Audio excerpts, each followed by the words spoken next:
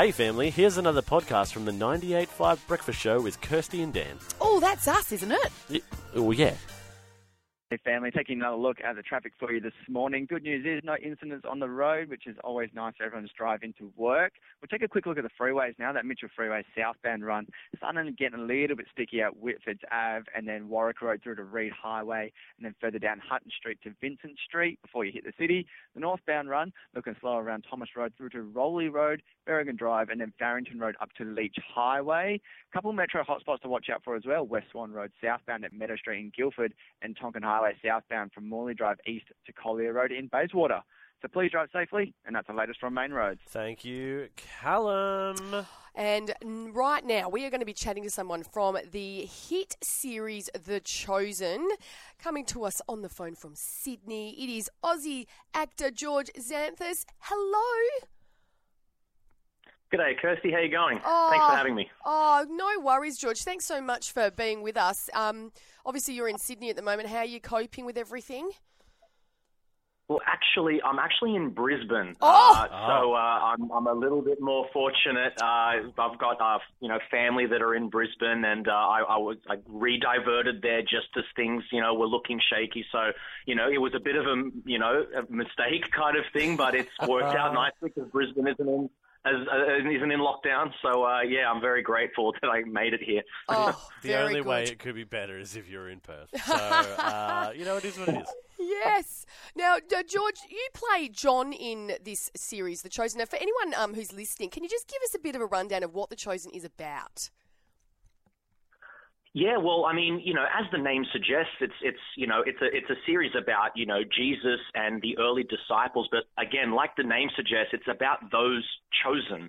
So the chosen one. So we're talking about like episode 1. I mean, I don't want to do any spoilers or anything. Hopefully people have seen the show. But if not, we open up on a fisherman who's down on his luck and he hasn't paid his taxes and the Roman, government is after him and they say, you've got to, you need a miracle to pay all these taxes or else you're going to jail. And he kind of sits there and goes, what am I going to do? And this Jewish tax collector named Matthew is hounding him saying, you need to pay. And this is kind of how the show evolves. And that's why it's called The Chosen. A lot of, the content around this subject matter has probably been more Jesus orientated. Yeah. And even though this show, it is Jesus orientated, the fact that it surrounds all the disciples makes it a fully fleshed, character-driven TV series. Yeah, that's very impressive. Sounds amazing. It is. Yeah, I've seen some of the shows. They're fantastic. And it's the number one crowd-funded TV series / film project of all time. Amazing. That's amazing.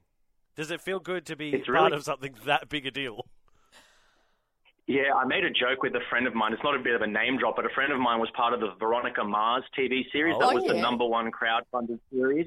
And then, she was asking me like, what are you up to? And I'm like, I think this show overtook the one that you were doing in terms of crowdfunding. I meant it in a nice way, but now it's skyrocketed. Nothing comes close to it. I mean, that's the love that this has from all over the world. People, and I always say this as well, the app was made free last year during COVID. We didn't ask for money anymore. And that's when most of the money came in, when we made the app free. So that's how many lives it's touching. So good. So good. And so you play John. Now, what do you think is more exciting as an actor? One, playing John the Disciple, or playing John Travolta in the Olivia Newton-John story. Which one was more exciting for you? In the moment, it was incredible to get John Travolta, but I tell you what, John the Disciple, every day of the week, this has been incredible. It was really fun doing John Travolta, but I guess I've had this knack for playing Johns now.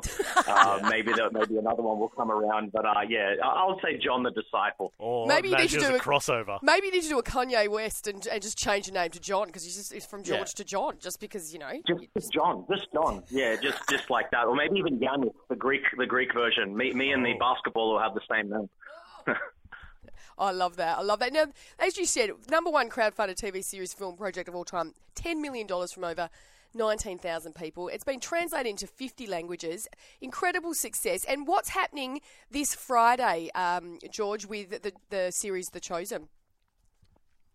Well, for all those in Australia, we now get access on Friday. So tomorrow we're going to have the ability, everybody who's a fan of the show, to buy season 1 of The Chosen on DVD. Oh, and you can go to koorong.com.au, and Koorong is Koorong, and they've got stores in every capital city and also regional areas like Newcastle. But the DVD will be going on sale because, everything is based in America and it's difficult to get stuff shipped over. But now we can get the DVD here in Australia. People in Australia ask me all the time, how do I get the DVD? Coming tomorrow, along with a lot of other merch like devotionals and books, and there's a children's Bible study series. It's great. Well, we have loved chatting to you, George. Thanks so much for being a part of that amazing series, The Chosen, and all the very best with the rest of the seasons. Thank you so much, and thanks for having me on, guys.